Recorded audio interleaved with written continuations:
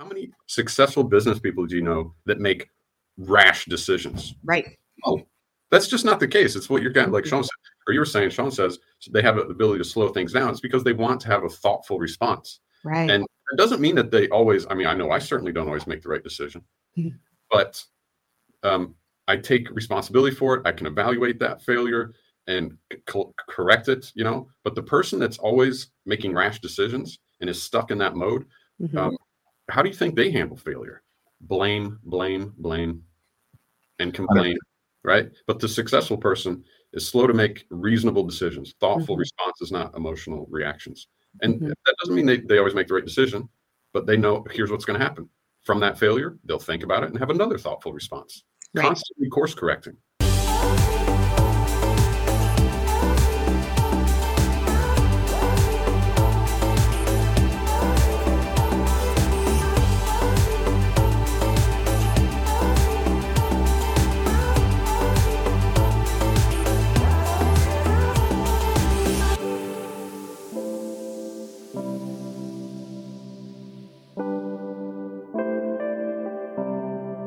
Hey, what's up, everybody? Welcome to a brand new episode of the None of Your Business podcast.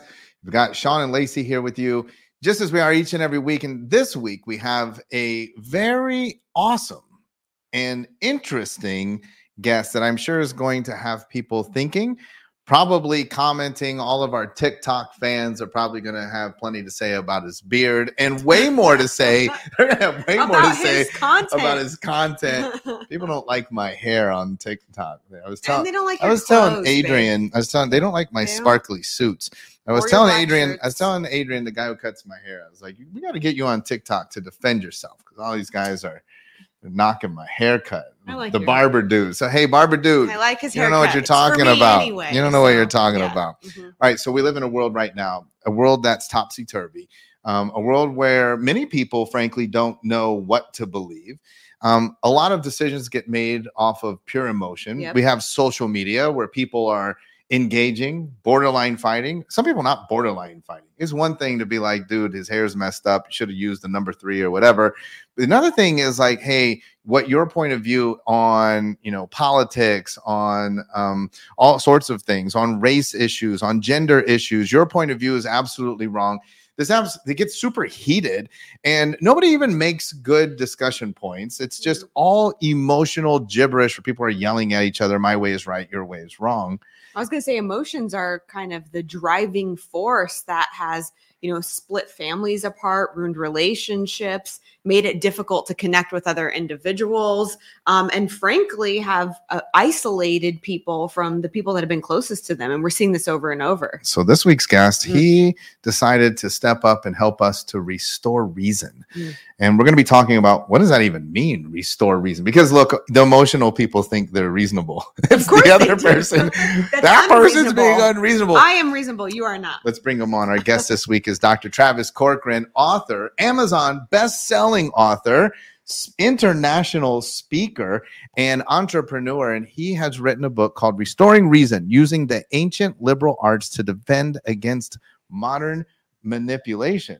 I'm super intrigued to find out about this modern manipulation. Not just amazing entrepreneur and intellectual, but friend, colleague, and inspiration for the two of us. Travis, welcome to the None of Your Business podcast. Hey, thanks for having me on, guys. Man, that intro, I really miss you guys. And I love that you understand the content and why it's so important too. How you just right into emotion, right? Which is the biggest thing I talk about. Well, let's dive right into this. First and foremost, why this book? Why is this something that, a lot of people have a book in them, but why did you decide to write this book at this time, Restoring Reason? Well, I think you guys captured it right there in the intro. Like social media is the biggest magnifying glass on how things are going in the world. People just at each other's throats, like what Lacey was saying about families. And I see this with my colleagues, like families are just being destroyed. And it's all because they're just so, I think it's the conviction bias. When you're so convinced of something that it's true. My emotions are so high about this one political item that it's really high. And right now, you see that in the world right now. We just switch from one thing to the next, to the next, to the next. And people just forgot what they were so passionate about maybe a week or 2 months ago. And now they're passionate about something else. And that's exactly how emotions should work. And I'm not saying we don't need them, but we should certainly be aware of how they work and why they do what they do. They have a certain function and they shift just like the tides. You know, how you feel right now may not be how you feel in 5 minutes or 5 days. But reason and logic, that's stable, sustainable, and that's something that should be reintroduced into our discussions. So that's why I wrote the book. I want to restore reason to politics, relationships, business, and just discussion. Even if we could just restore reason to social media, like Sean was saying, we might actually learn something from it. Well, one of the things in your title is you say using the ancient liberal arts. And for everybody listening out there, can you dive a little bit deeper into what exactly ancient liberal arts are and how that applies to restoring reason? Well, first of all, most people, Travis, think that liberal arts is what you study. You study that in school when you're really not studying anything. Yeah, you're like, what is this? What does that mean? I got an A in liberal arts. How do you use that to restore reason? I hung out. Yeah, Sean, man, that's such a good point, because people think liberal, like I used to too. I went to a liberal arts college, you know, and like what liberal arts has come to mean, that's another problem. We don't define our terms. So liberal arts, according to its etymology, is from liber and alles, like of or pertaining to, liber or liberty or freedom. So it's the arts pertaining to or of freedom. But now, it's taking a few humanity courses, some foreign languages, and you're a liberal arts graduate. That's not what it is, right? It's just like today, you see all the people fighting like liberal versus Democrat, and they don't even know, like, as if they're opposites. You know, the opposite of conservative is not liberal. Yeah, I'm both liberal and conservative. I'm very conservative with my healthcare choices, my financial choices, investments. I'm conservative about those things. The opposite would be extreme or radical. I'm not radical in my decisions, right? But I'm also very much for freedom, which is what liberal means. However, just as those two words have lost their meaning, so is it with liberal arts.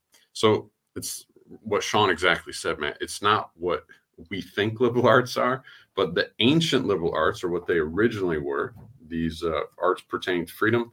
And there were 7 of them, but I just focus on the first 3, which has been called separately the trivium, because it focuses on the quality of mind. The other 4 talk about the quantity of the environment around us. But those first 3 are traditionally knowledge, understanding, and wisdom. Wisdom is just the expression of what you know and what you understand. And most people, I think, know that knowledge and understanding not the same thing. Like knowledge it's either correct or incorrect. Understanding is whether you can argue that to be true or false. And then, wisdom is just the expression of that. We've later come to know those in academia, like when formal schools started to form, then they changed those to grammar, logic, and rhetoric. You know, politicians very well known for their rhetoric. And a more contemporary way is just say input, processing, and output. That's what the first 3 liberal arts, or the ancient liberal arts. They're still around today. We don't cultivate them or nurture them. They still exist, but it appears that we're drowning in knowledge. I hear the age of information. Of course, I'm praying for the age of reason to come along, or the age of understanding. But we live truly in an age of information. The problem there is the information, knowledge, data, evidence, it can be correct or incorrect. So like knowledge alone in the absence of reason is not power. I get so tired of that trope, like knowledge is power. Not true. Not really. I mean, we're drowning in knowledge. My phone, I can pull up anything on Google right now, right? It's understanding is power. When you understand something, to me, that's power. How do we differentiate then when we say knowledge, data, facts, truth? Isn't there a lot of people that have knowledge? Like, how do we end up where we have 2 opposing truths based off of one thing? I mean, we could have, for example, a piece of research. Right now we have all of this follow the science. So how can one person be following the science and come to the conclusion that we should lift all of our mandates, and another person is following the science and come to a completely different conclusion? Is it a fundamental issue in knowledge, or is it in the understanding portion? Or some people just throw out knowledge or facts that are not true? How do we reconcile that? Yeah. First is to distinguish the difference. Like you must have discernment between what is knowledge and understanding. And knowledge, when someone says follow the science also comes from Latin. Sciare, that's Latin for to know, or science is science. So follow the science, that's like following the knowledge. And that's fine and dandy. But like I said before, knowledge or evidence or the science, follow the science, trust the science, or follow the evidence. Evidence in the absence of reason is at best worthless. At its worst, it becomes political weaponry, which is what we saw over the last 2 years. Science in the absence of reason can be a very dangerous political game. And the difference is knowledge. There's two ways we acquire knowledge: empirically and rationally. And it used to be a long time ago. There was between Locke and Descartes and Hume and all these guys, Berkeley, there was this big debate in philosophy. And one group held to this idea that all knowledge is only acquired empirically, like through the five senses, some sort of observation, taste, touch, smell, hearing, what you see. And then this other group was empiricists. So it's the rationalists versus the empiricists. And the rationalists claimed that no, all the knowledge that we acquire is through reasoning. But the truth is we acquire it both ways, right? We get it through our experience, what I see, what I smell, what I taste, what I touch, what I hear, what I read, the documentaries I watch, the podcasts that I watch. I'm taking in information empirically. The conclusions that I deduce myself through the second liberal art, logic or reasoning, that's rationally derived knowledge. And in our world right now, science has become so political that it's just, you must follow the science, as if somehow science is equivalent to or a synonym for the truth, which it's clearly not. So you talk a lot, I know, about defining terms. And so I guess what keeps coming up for me, and maybe you can help me unpack this, is this idea of truth. First off, what is the definition of truth? Because I can technically acquire knowledge that would support the truth that I believe to be true, right? And so how does that work? And can you help me kind of unpack that? Yeah, truth is a principled statement that conforms to reason and is supported by evidence. That's truth. Truth is a principled statement that conforms to reason, which is why the second liberal art is so important. It's through a reliable, systematic, repeatable method, logic, and what's lost on people is they don't understand that is a system. It's very similar to mathematics. And the best way to equate this is, and it's challenging for people if they've never studied it. And this is what I would say is the problem with mandated schooling today, or compulsory schooling today, is that's been left out. But to put it in, hopefully you can pick this up. What logic is to science or philosophy or whatever is what math is to science is what logic is to philosophy. Math has operators like arithmetic. You have addition, subtraction, multiplication, division. And I don't know a single scientist that doesn't understand addition and subtraction. That would be ridiculous. Well, there's a lot of people out there that consider themselves logical thinkers who are drawing valid conclusions or strong conclusions, but they don't even know what the operators of logic are. Conjunction, disjunction, conditional, biconditional, negation. If you don't understand those, how are you forming deductively valid conclusions, right? I mean, I know what sumo wrestling is, but doesn't make me a sumo wrestler. People know, yeah, I know the word logic. I've heard logic, but if you don't know what the operators are, you're not a logical person. If I didn't know what addition and subtraction were, you wouldn't call me a mathematician. Right. But people like, I love how you said at the beginning, like to Sean, the example, you're like, no, but I'm being reasonable. Like everyone's convinced on emotion, that conviction bias, that they're being reasonable, being logic.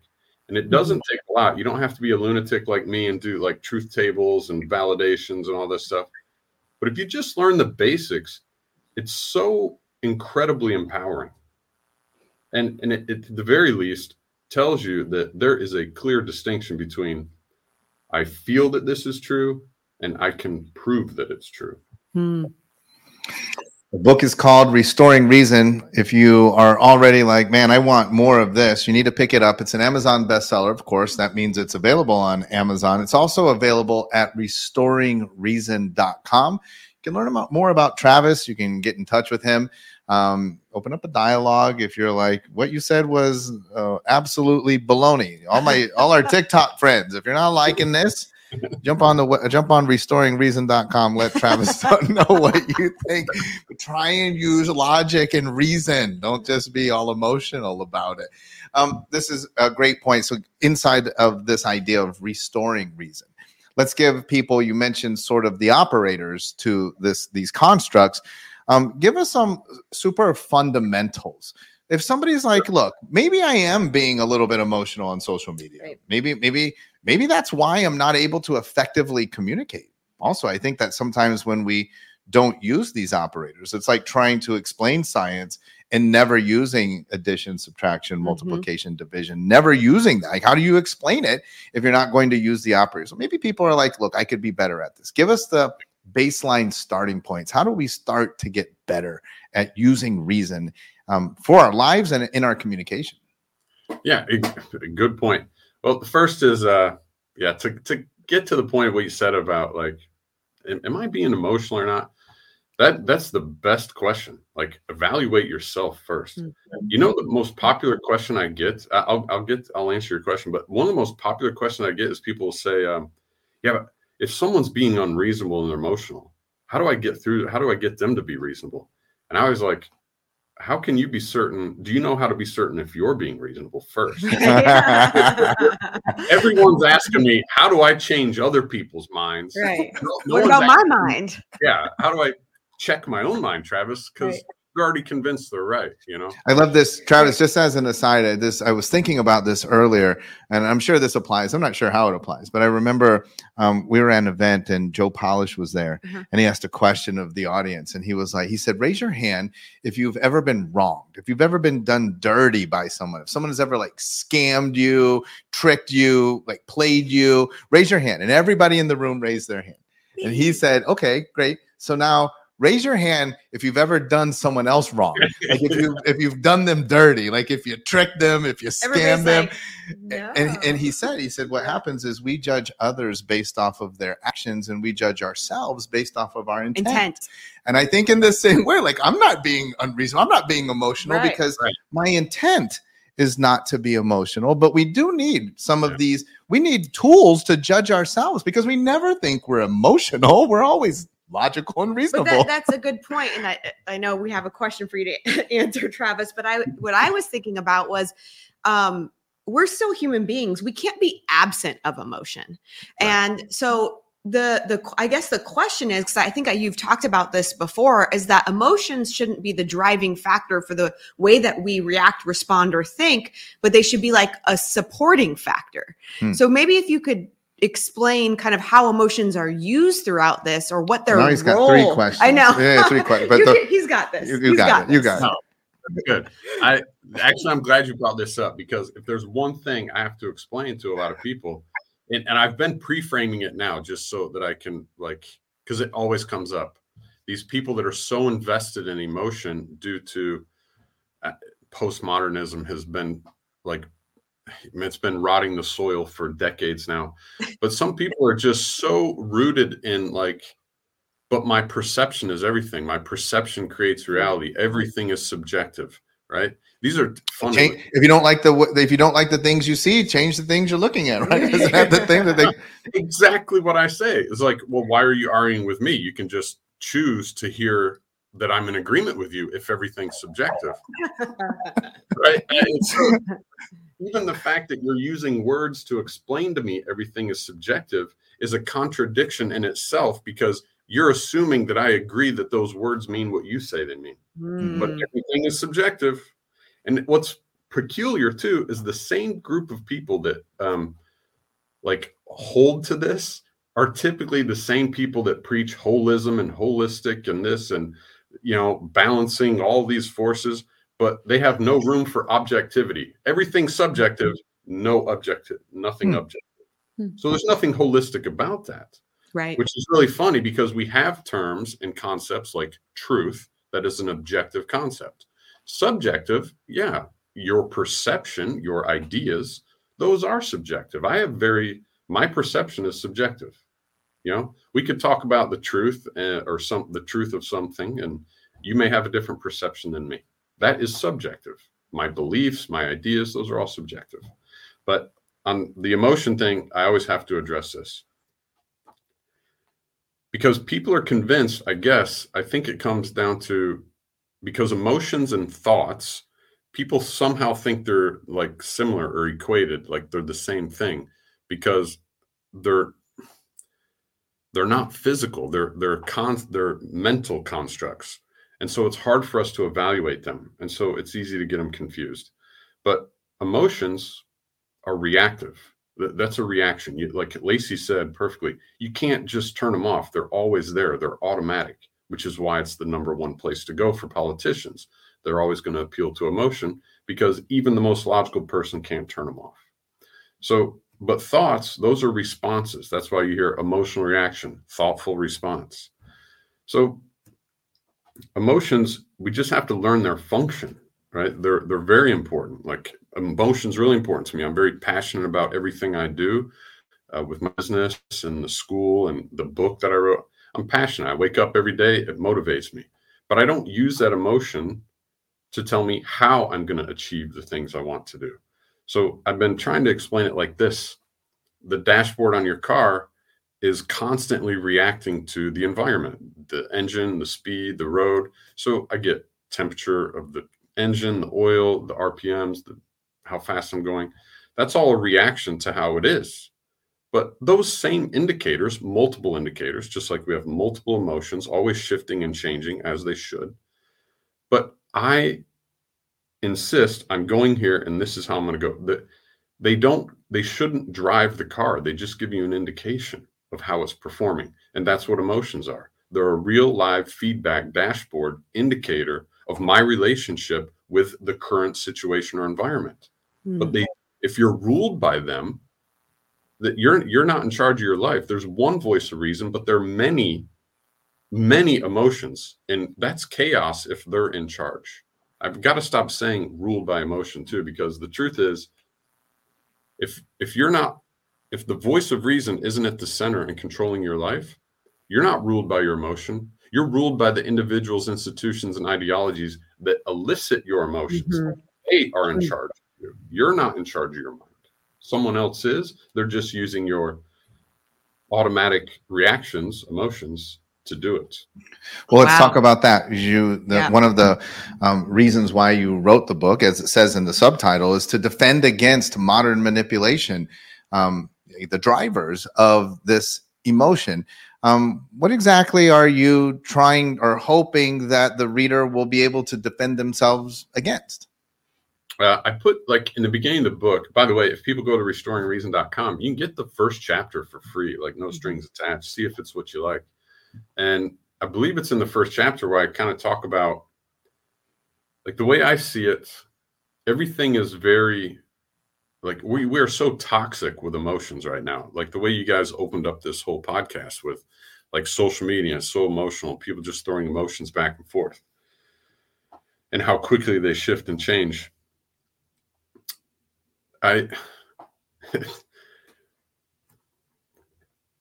It's almost as if logic and reason or our intellect has been murdered. And so we're left on this, like, sympathetic stress response or survival mode where we are just reacting to the next crisis, the next panic, the next whatever we're told to be scared of. We are completely in this emotional reactive state, it's I mean, it's just so engendered by every institution. So I got looking at it like a detective. If intellect is the victim, it's been murdered. Who are the suspects? To answer your question, who are we who do we need to defend ourselves from? And I identify who I think the 5 main institutions are: academia, big government, big tech, just to name a few, and that they're all accomplices. And just like a detective, you look at it like, do they have means, motive, and opportunity? And so that's what I talk about, those 5 institutions. And I also think it's important too. This is also why I started, if I could say this, started coaching with you guys. I like to be around people that I want to be like. Right. And you hear this all the time, like the 5 people you're around, and your income is the average of the 5 people you hang out with. You can, right. But what we don't consider is all the people that we hang out with, they are the product of those 5 institutions that occupy 100% of their real estate in their mind. So I only want to be around other people, or my 5, that to some degree have restored reason, like you guys. You're restoring reason to business. You're restoring reason to this profession, like you have for a long time. Those are the kind of people I want to be around. The people that eyes are open wide enough. They know they need to be smarter than these institutions. You can't escape them. You just have to outwit them. And that's what I'm hoping to do with this book. Well, just real quick, I would love to think that our average viewer, average listener is a highly functioning entrepreneur, highly successful. So the tendency, Travis, when you say that, look, there's, logic has been murdered, is to shake your head and say, yeah, in all of everybody else. But me. Is there a check to realize how deep maybe an individual may have gone down this rabbit hole unknowingly? Is there a way that we might know just how much that we have been infected by these 5 influences? This is probably not the answer that anyone's looking for, but it's one that you guys have heard many times. I'll just bring it up. Conflict clarifies. We need discourse, and you need conflict. And we've just lost, the last 10, 20 years, children get trophies and prizes for 8th place, 100th place, whatever. They don't know how to deal with loss. We don't know how to deal with conflict. We want to run from it or crush it. It's just, and it's unfortunate because conflict, it always clarifies. There's something that Sean used to say that I always equated to this too. I never shared this with you guys, but Sean used to talk about, you probably still do, discernment, right? How to discern between different voices, and if you're in the ring or whatever. But discernment that's the really only way to learn. We go to school now and you get fed one narrative or one way, one thing. That's not really an education. That's memorization. We all know this. Unless you're presented with opposing views, and you have to exercise discernment between the 2 or multiple. Another thing is too, people need to understand, just because you're presented with 2 possibilities, it doesn't mean if one's wrong, the other's automatically right. They can both be garbage, But I think that to answer your question, the only way is to constantly to check for a self-check is you need to be in regular, healthy conflict. Healthy. Yeah, healthy conflict. Well, this is interesting because all I can I'm thinking about a couple of things actually. But the idea of reacting versus responding, and always asking myself, am I reactionary or am I responding to something?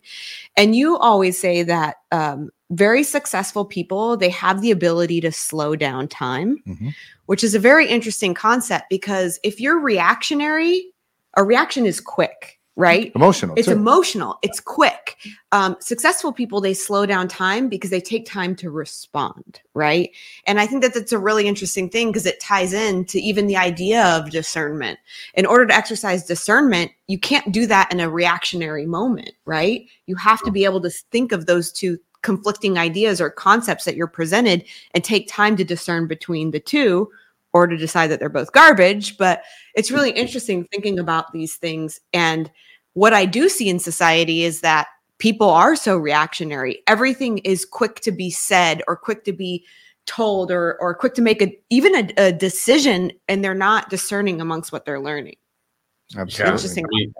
Ask yourselves, if all the listeners and yourself, we should just ask ourselves, how many successful business people do you know that make rash decisions? Right. Oh, that's just not the case. It's what you're kind of like Sean said, or you were saying, Sean says they have the ability to slow things down. It's because they want to have a thoughtful response. Right. And it doesn't mean that they always, I mean, I know I certainly don't always make the right decision, but I take responsibility for it. I can evaluate that failure and correct it, but the person that's always making rash decisions and is stuck in that mode, how do you think they handle failure? Blame, and complain, right? But the successful person is slow to make reasonable decisions, thoughtful responses, not emotional reactions. And that doesn't mean they always make the right decision, but they know here's what's going to happen. From that failure, they'll think about it and have another thoughtful response. Right. Constantly course correcting. I know we're coming up to the end of the podcast, so I want to come back to that question. So I want to leave our viewers and listeners with some tips because I hope that, number one, that our listenership considers themselves to be reasonable, logical, the seekers of truth, non-emotional decision makers. I hope that. But at the same time, I hope that you understand that in today's world, with all of the modern influences that Travis is mentioning, it's probably impossible that that's actually the case. And I hope that there is a realization from today's discussion that is the truth. For everyone, for Travis, for you and I, it's inescapable, right? And even in our jobs, we have to be up on media, what they are spoon feeding people relative to conflicts in the world, relative to pandemics, relative to the economy. We have to be up on this stuff. But that's impossible to escape, because then we are now victims of this emotionally driven medicine that they are spoon feeding us. And so I want everyone to have that realization. But I want Travis to give us some outs. What are some practical things that we should be doing if we want to begin to step out of our influence of these 5 influences, and we want to start to become more logical? We want to start to become centered in our truth and be able to find healthy conflicts and healthy discussions.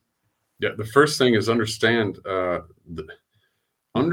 words and the language you use. That's what the entire first liberal art is. That's why they switched it from knowledge to grammar, because it's about the construction of a statement. The second liberal art's really the construction of the argument, which is a minimum of 3 statements, 2 premises at least, and then a conclusion from those premises. So that's where you would start. Be mindful of your words. Do you know what they mean when you say it? Like right now, the word energy in like has lost all meaning. When people talk about energy, fuel, energy, like what energy are you talking about? Thermal energy or what? Like, I don't know. It's just kind of lost all meaning, right? So know the meaning of your words first, and then construct your statements carefully. People that argue to me that like, yeah, but it's just words and you know what I mean. Sometimes I think, I don't think you know what you mean, but like I find it crazy that people are so lackadaisical or dismissive of the power of words. I mean, with a few choice words, you can empower someone, you could crush their spirits, you could inspire them. Words are powerful. And I don't know any successful people that would be irresponsible with power. So why would you be irresponsible with words? Understand what words mean please, right?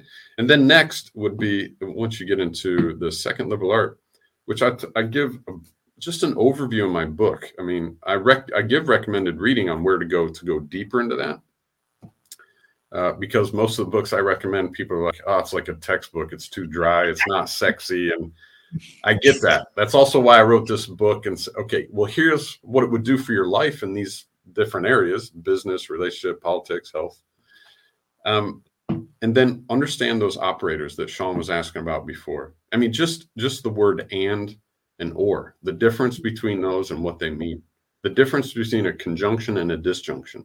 And when you understand that and the elements of statements, then you can form conclusions. And like I said, you don't have to be a master at logic. You don't have to, I mean, I don't even get into like the higher level predicative logic and things like that. But just if you got a basic in it, and it's very easy, you'll find it so empowering. And it's like you just have to see it for the first time to know, oh my God, there is a difference. There is a systematic method to thinking and logic. It's not just I feel logical. That is like one of the most oxymoronic statements I've ever heard. I feel like I'm logical.